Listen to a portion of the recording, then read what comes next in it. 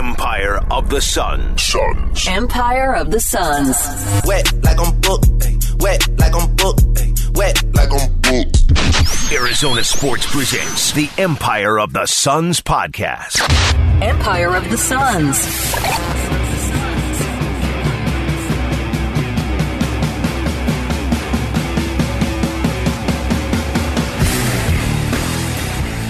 Hello there, and welcome to the Empire of the Suns podcast. My name is Kel Olson, joined as always by Kevin Zimmerman. Kevin, if you were a smart bettor and you hit that plus 260 on will Jay Crowder be traded, yes or no, and you put the no down by the next podcast we did. It's Monday afternoon. We had to podcast again. He hasn't been traded. The smart bettors, rejoice. Cash your ticket. Hey. Yeah. Hey, sorry for all the notification sounds that we just determined were from my phone in our last podcast. Glad we got that technical thing out of the way. Yeah, if you heard what sounded like beeping in the last 10 minutes of the episode specifically, it's kind of funny because it re-emphasizes what we've been talking about a ton, which is how busy this time of year is for us. That was just Kevin's notifications going off from work messages, Twitter app notifications, things like that. I thought it was my headset beeping, and then it started happening again when we tried to record. Technology's a pain. When we just have microphones in front of us, Kevin, and we push a record button, it's a lot easier, but we're here zooming because we got to get some episodes out, buddy. You ready to get in everything? Yeah, it's just when they get a Super Bowl halftime guest who is hitting your age demographic, that's when you just lose all ability to use technology. Anyway, continue. I feel so much responsibility too because you're the person on the sports web desk right now and you turned your phone on Do Not Disturb, so it's all on me now. So if the Cardinals hire Vance Joseph, even if they already ruled him out or whatever, for whatever reason, I miss it for 5 minutes, it's on me. So a lot of responsibility here for old Kel, but he's going to make it happen. We got a lot to get to. As you can tell, I'm already trying to speed through this part. We're going to try and keep this one shorter, but we might podcast again on Wednesday. We're definitely going to podcast on Thursday. And this is the type of, there are a handful of stories we should get to that will get buried by then, to be honest. So we felt the need to come back and rejoin you guys just after a couple of days.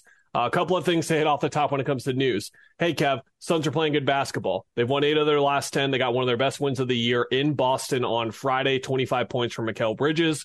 And then they've handled Detroit pretty easily, 31-16 from DeAndre Ayton. Mikal Bridges had another big game there. Mikal has now scored at least 20 points in 10 of his last 12 games. He's playing pretty well. The team is playing really well, and really good timing on this front because Devin Booker is expected to return tomorrow. That is Tuesday against the Brooklyn Nets. It's not like those two teams have been connected recently for any reason, Kevin, to add even more intrigue to that game specifically.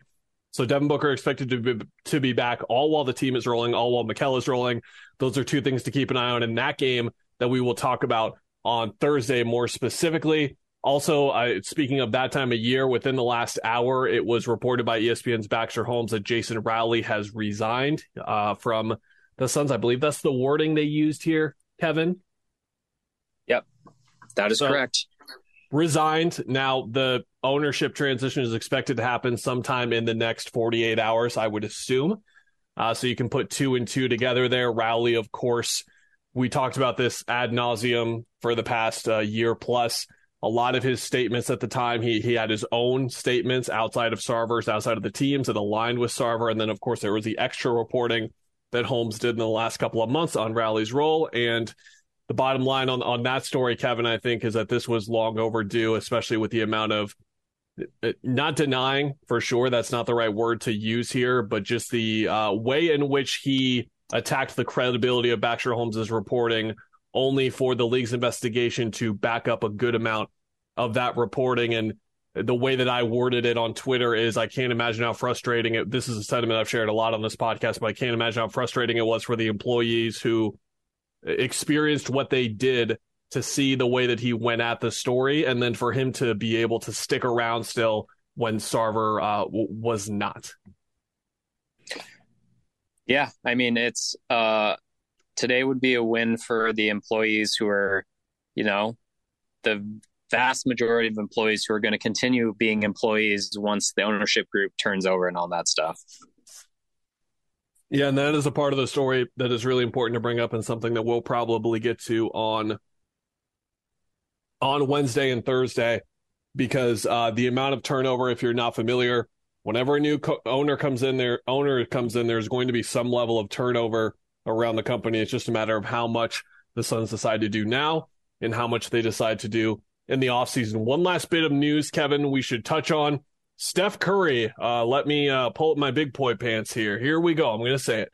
Steph Curry sustained an injury that has been diagnosed as partial tears to his left superior tibiofibular ligaments and interosseous membrane, interosseous membrane, which holds the fibula and tibia together. Why can't they just say that instead of interosseous membrane?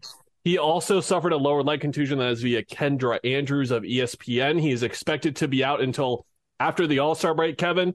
We talked about this 2 weeks ago.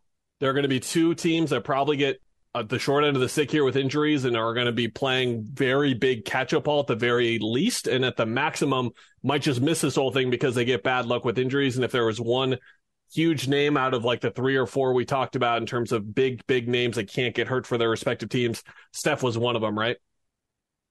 Yep. And I'm no doctor, Kellen, but the tibia and the fibia seem important, holding them together. Fibula. How dare you mispronounce a medical term, yeah. you dummy. It's not like I just did that the whole time I was talking. Let's get on to Kyrie news, shall we? Yeah. What we covered on last episode was the Suns' interest in Kyrie Irving as a potential suitor. I should say it as that they were talked about as a potential suitor by Shams Charania. Chris Haynes went on to observe that Phoenix makes sense as a trade destination where both teams could remain a contender throughout that. That was his reporting. And then Adrian Wojnarowski in his story later that night did cite the Suns having interest. But flash forward, Kevin, to Sunday. Kyrie Irving is traded. It is not to the Phoenix Suns. It is to the Dallas Mavericks. That is Dorian Finney-Smith, Spencer Dinwiddie, a 2029 first-round pick and 2 second-round picks going to the Brooklyn Nets in exchange for Kyrie Irving, and I believe Markieff Morris is the other player in that deal. All is fair. Well, we'll get to that in a bit, and all well and good, I mean to say, in terms of the return there and stuff. We'll get to that in a minute, but then Chris Haynes did some reporting later that night that said the Suns, he phrased it as the Phoenix Suns offer of Chris Paul, Jay Crowder, and unspecified picks. Later on in the evening, Shams Charania writes his own post up on The Athletic and details that the Suns were, let me keep scrolling, offered a package. The Phoenix offered a package, the key phrasing there, offered a package around Paul, Crowder, and 1 first-round pick, sources said. The offer was made within the first 18 hours of Irving's trade request. It is believed that 3 first-round picks could, not even would, could have clinched a deal.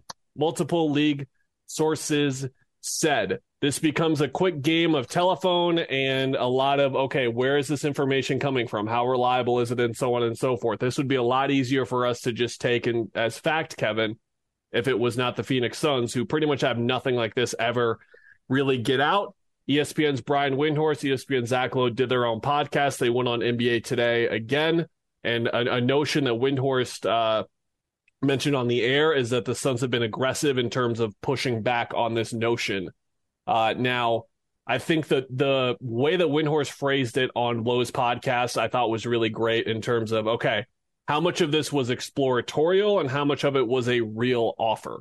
I think that's a really important part to phrase here. And I think that if you kind of look at this, even for people like us and people who are listening to us right now who don't really have the inside track here in terms of sources and all of that, you can dissect it pretty easily, in my opinion, because Shams reporting says a first-round pick and then mentions could have had 3 first-round picks. Chris Haynes reporting also does not cite like a specificity on the pick, which to me, this sounds like, and one of Mike Vihill's Twitter followers kind of made the same point that I was thinking of, which is this sounds like it was exploratory. It sounds like the Suns did their due diligence, sniffed around, talked about what a potential package could be, didn't even get to the detailing of like when a pick would be, what picks exactly it would be, heard back 3 first-round picks and probably hung up the phone, and that was that.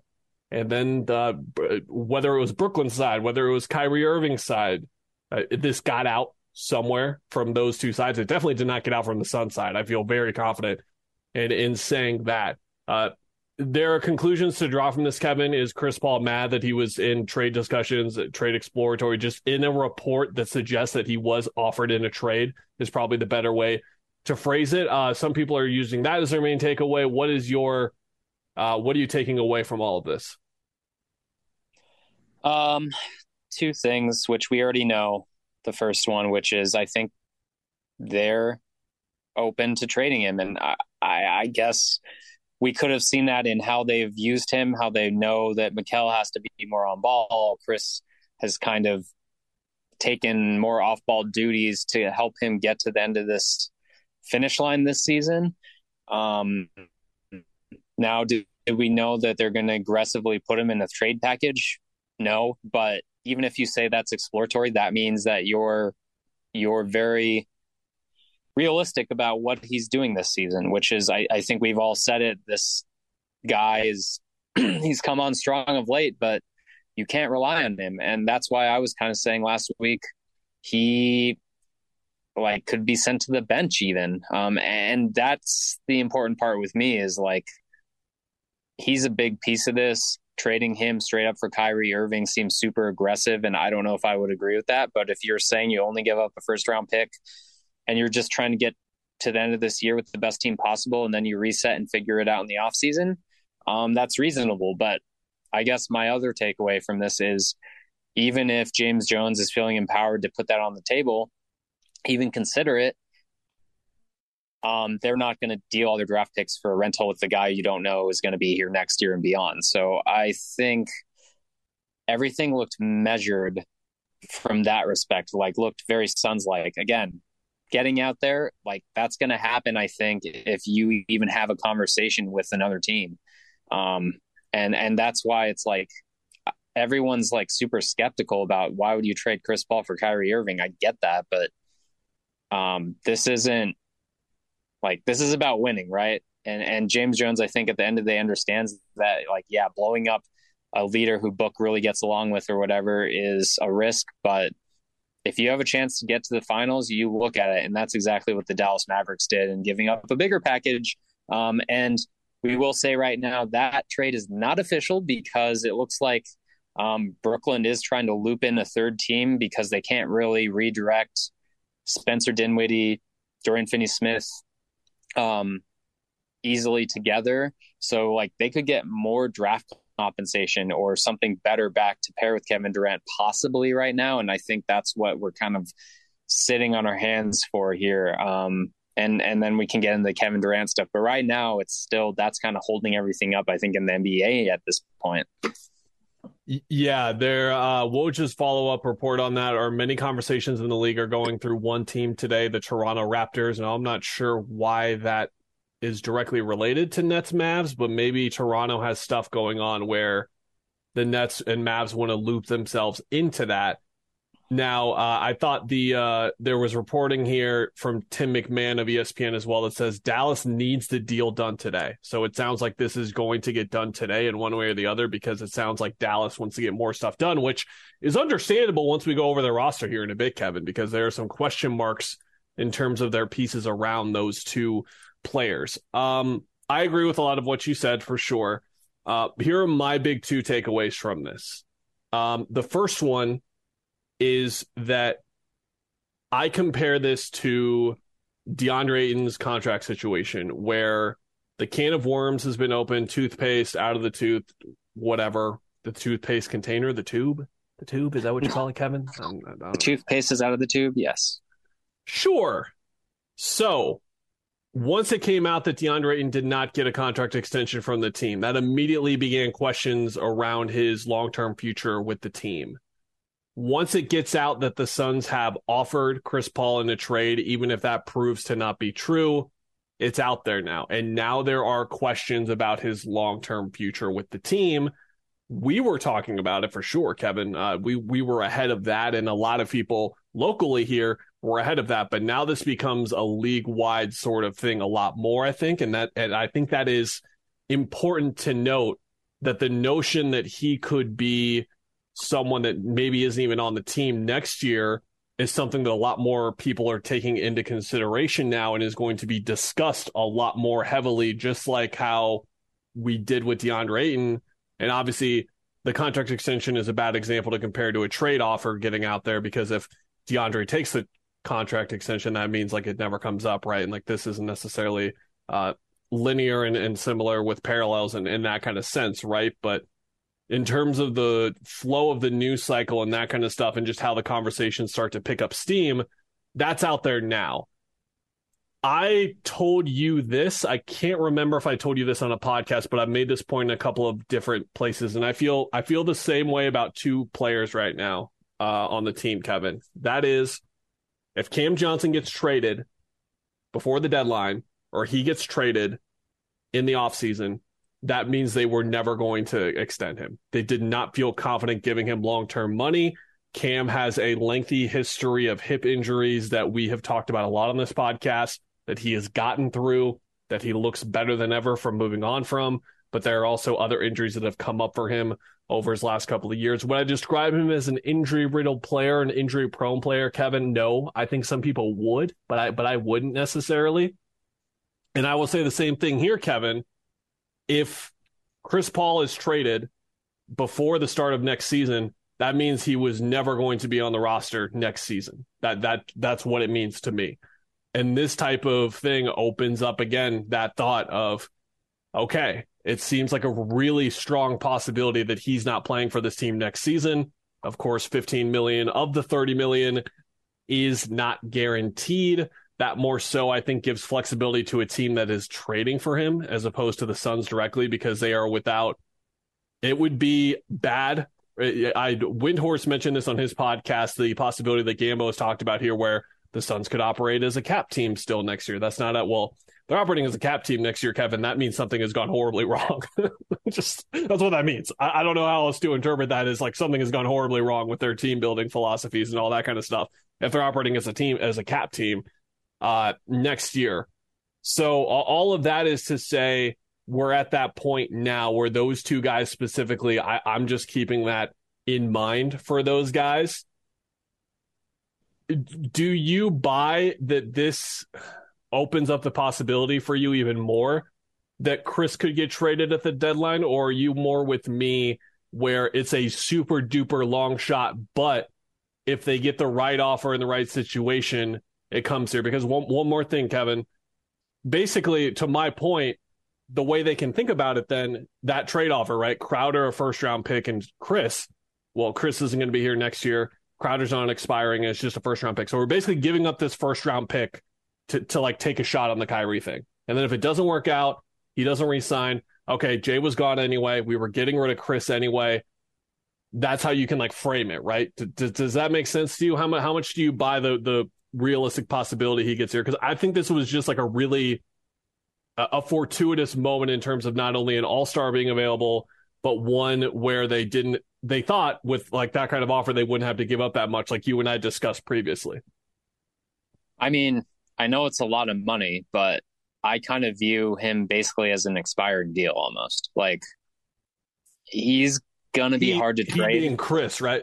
Yeah. Like, he's going to be hard to trade regardless of how good he is, just because of his age.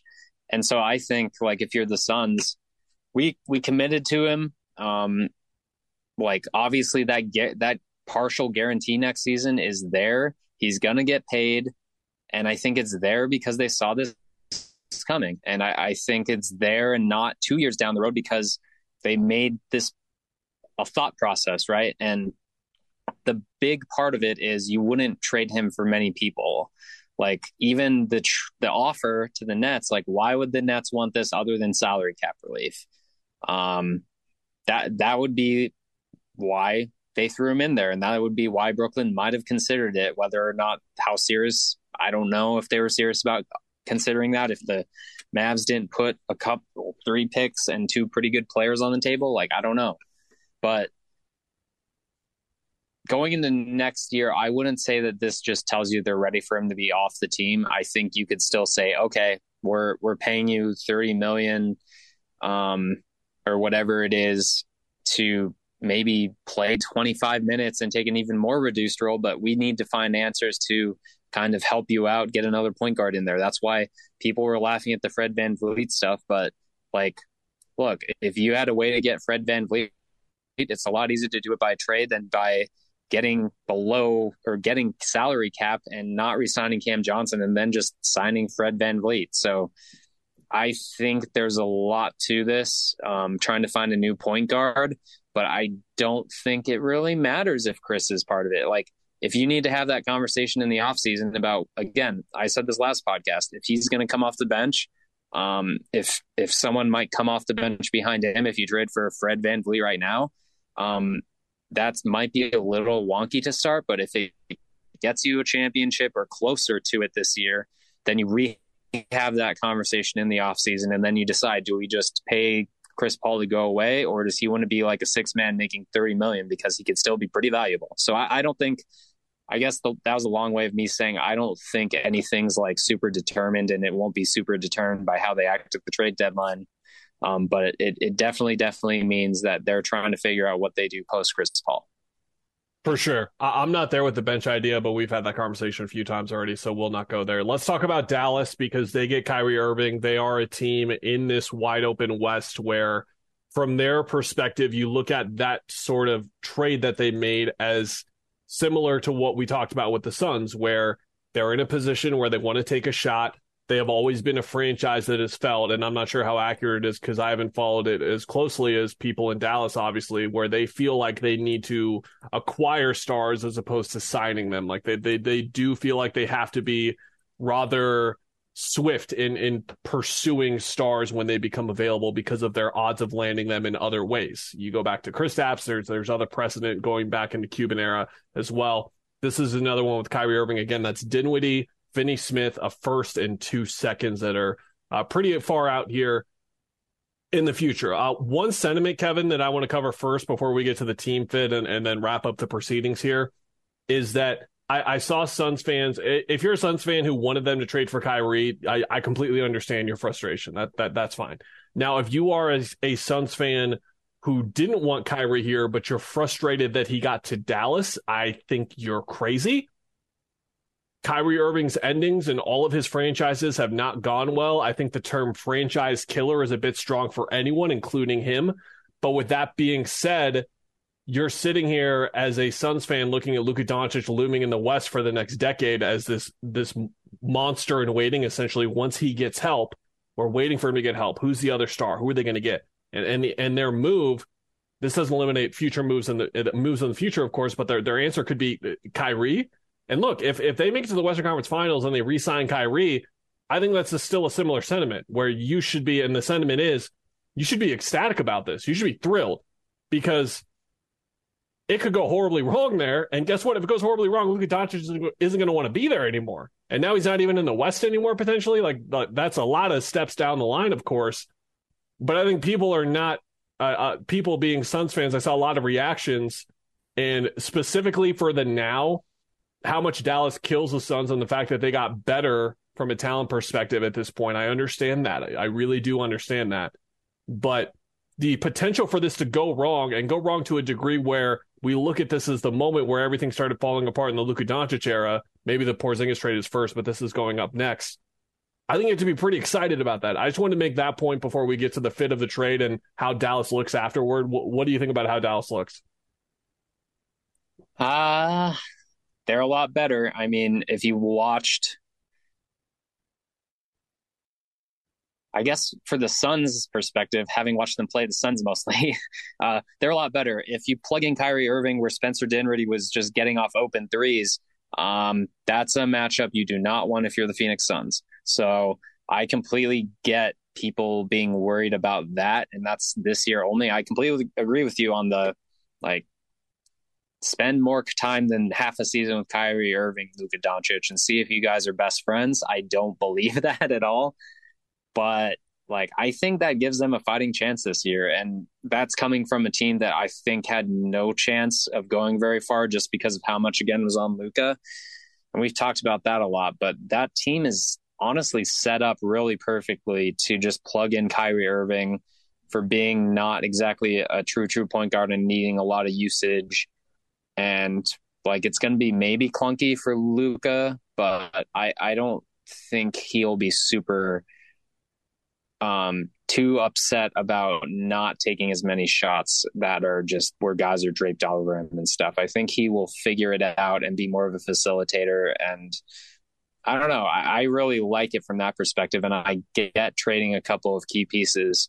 But yeah, the draft picks, a little mortgaging of future. And then Finney Smith, I think, is actually a big loss just from the defense perspective of what made that team around Luka so good. So it's going to be interesting to see if they can stick. I don't know where they are in defense, honestly, but if they're even a top 15 defense, I would maybe be surprised too.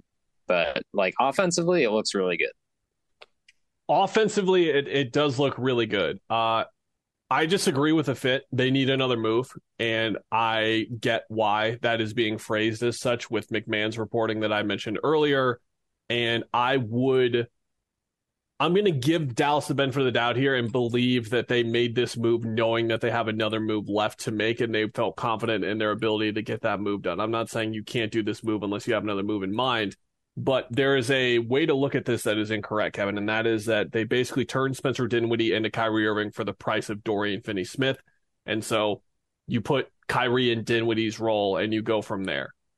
That is not what this is, because by giving up Dorian Finney-Smith in the deal, you are losing him in your lineup constructions, in your rotations, and all this type of stuff. So now Kyrie Irving and Luka Doncic are starting together. Their number one ball handler off the bench is either going to be Frank Ntilikina or Jaden Hardy right now. Now, it could be Tim Hardaway Jr., but Tim Hardaway Jr., not much of a floor general here, Kevin. I would guess that Reggie Bullock for his defense is going to start, but now Reggie Bullock is not only, Kevin, their only perimeter defender in the starting lineup that's capable. He's their only good one on the entire roster, I think. I think it's too early to give Josh Green that designation as a younger player, and I think a lot of this move has to do with faith in Josh Green specifically. But then you go to their 4 spot, and that's where Christian Wood is supposed to be, or Maxi Kleber is supposed to be. You've still got Dwight Powell at the 5. I've always liked Dwight Powell. Maybe it's Kleber and Wood. Maybe it's one of those 2-3 guys or whatever, but they're missing a wing now. They were not in a position where they could afford to give up a wing, and they're missing a wing. And they're missing a guy in DFS who Suns fans know this better than, not better than us, as well as us. They watched that series and how many different defensive assignments that DFS was switching through. He was pestering Paul when he was bringing it up sometimes. He was covering Booker. He was on Bridges. He was in the weak side help spot, doubling on DA. He was in a lot of different spots and was really valuable for them. So I think this is the type of move where they, at the very least for their defensive integrity, they need to get another wing and to be in a position where if the matchup suits them, they only play one big, they play 2 wings, and they play 2 guards, with the 2 guards being Kyrie and Luka. Defensively, there's an unavoidable problem where Kyrie or Luka is the pigeon almost every possession. I saw a Suns fan point that out yesterday on Twitter. I can't remember who it was, but props to them because that is just a problem that you're going to deal with in this kind of situation. But then again, offensively, I think Irving is going to be amazing in the system because all they do is dribble the crap out of the ball and then pass it to someone or shoot it, and he is going to fit right in there. That is not a jab or a slight. It's what he does best, and guess what? You get to absolutely maximize everything that he does well because of that. I think Zach Lowe made some good points on the low post talking about how Kyrie is a playmaker. It is kind of hit or miss at times depending on what you're looking for, but I think Dallas is so ABC, the sky is blue, grass is green style of offense that he's going to be able to pick all that up really quickly and be really efficient with it. But I think that looking at this from a Suns perspective and how much better Dallas got, they are a more talented team. Do I think they are a better overall team? I need to see what else happens. And if nothing else happens, I'm not sure I'm willing to go that far. And that is speaking like someone who thought they could still win 2 playoff series as they were constructed before. So maybe I was higher on Dallas before than this just because of how awesome Luka is and how much I like the pieces around him, similar to last year. But this year, Kevin, I don't think they're going to be able to get a ball handler and a wing. Does that sound familiar or not, Kevin? Let me know. I don't think they're going to be able to get a ball handler and a wing. They better just hope that they get a wing, first of all, for their defense, because right now, you were mentioning in terms of where they rank in the league that they've been pretty bad defensively this year. And I asked Jason Kidd what do you need to do? I phrased it as, we were here 6 months ago and saw how awesome you guys were defensively. We know what you guys are capable of. What do you guys need to get back to? They're 24th in defensive rating right now. And he just said connectivity and just the basics of staying together and being together as a unit defensively. And that speaks to how far they have to go. On top of all the offensive adjustments they're going to have to learn with Kyrie playing with Luka, which shouldn't really be a problem. They got to figure out defense as well. And I think it's an uphill battle unless they upgrade their spots a bit. Yeah, I mean, I didn't realize they were that poor this year, I guess. And like you said, Finney Smith was the guy where you could be like, I'm not worried about him. Like, I'm worried about everyone else. And one funny thing, I guess, is when you mentioned like they lose ball handler in a wing, or they could use another ball handler wing situation. Like, I don't know if the math could work, but like the Suns could use Spencer Dinwiddie and Dorian Finney-Smith. Lots of teams could use that package. Yeah. Why we're sitting here right now waiting for this trade to become official. So like I don't know what the Nets want. I forgot who reported last night that they did want good players coming back, but like maybe that's to appease KD.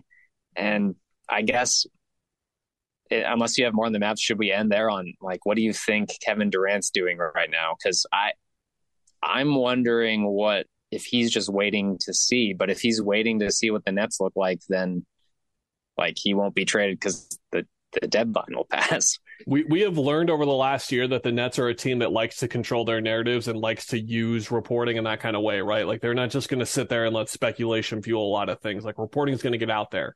I would if I were them, I would sure like to put out there that Kevin Durant's cool with this. Yeah. There hasn't been anything yet. It's almost been 24 hours and there hasn't been anything. It's kind of an issue. I'll ask you because I don't. God, you better be sure. Should the Suns wait if they think Kevin will be available this summer? Should they not trade a first-round pick? You could trade this year's first-round pick since you wouldn't be able to deal. I guess if he's available after the draft, maybe if he's available before the draft, you got to trade it earlier. I'm not sure, but would you wait? Because I think there's a very good chance they wait again. They talk themselves into waiting. That's why I think the offer for Kyrie was a good one, even though I disagree about, like, I know you have to trade Chris Paul's contract in that situation. I didn't like trading Chris Paul because he's Chris Paul, even as limited as he is now. But my favorite part of that, if you're the Suns, is they only put that one apparently draft pick in there. And that tells me what you just said. Like, they're not trying to risk like going into the summer when LeBron or KD or whoever is out there on the trade block and take themselves out of it by just trying to make a run this year. So that's why I think it's really important to not overreact at this deadline if you're them. Chris Haynes reported the Suns are prepared to pursue Kevin Durant should he become available. Is he available? We don't know yet. One more note, Kevin. I really like Brooklyn's roster. I think they obviously need one more guy, which is where using that first round pick, using those seconds, they have some picks left over from the Harden trade. They could get active here, but Schumann from NBA.com pointed this out. You look at the lineup of Simmons, O'Neal, Finney-Smith, Durant, Claxton. That's the best defensive five I think almost any team in the league can form defensively. And if your offense is the best offensive player that's ever existed, Kevin, it's not bad. It's not bad. Like Royce O'Neal and Finney-Smith can hit shots. I know Claxton and Simmons together, that's rather clunky. But you've got Dinwiddie, Curry, and Harris to offer shooting / offense. Patty Mills is still there, too. I think that using those four guys, Dinwiddie, Curry, Harris, and Mills, using some combination of those guys to get a better pure fit offensively, which kind of tracks more towards Dinwiddie than Curry or Harris is. That's good. TJ Warren's on that team, too. I like the way this bounced out for Brooklyn. Again, everyone plays it. If I were in Kevin Durant's shoes, but there were a lot of situations where Kyrie gets traded and the return could have been pretty bad. And we talked about that earlier and how it could kind of be nothing. I look at this team. If I was Kevin Durant, I look at this team like, yeah, I could win a championship with this. Wasn't there a clip of their locker room celebration over the weekend with the win? And it was just like, it's really joyous in there. And Kyrie Irving and Kevin Durant. Pretty good. Kyrie Irving and Kevin Durant are not there for it as well. Don't forget about Cam Thomas. He doesn't smile because nothing's funny, Kevin. Nothing's funny. All right. Will Jay Crowder be traded by the next time we podcast, Kevin? No. Yes. I'll say yes. Oh, okay. I'll be the contrarian. All right, everyone. You remember Wednesday, we're meeting before the trade deadline. We might do this Wednesday. I'm just throwing that out there. I'm sticking with it. I'm sticking to my guns. Okay. All right, everyone. We'll talk to you later in the week. We'll see you then. Goodbye.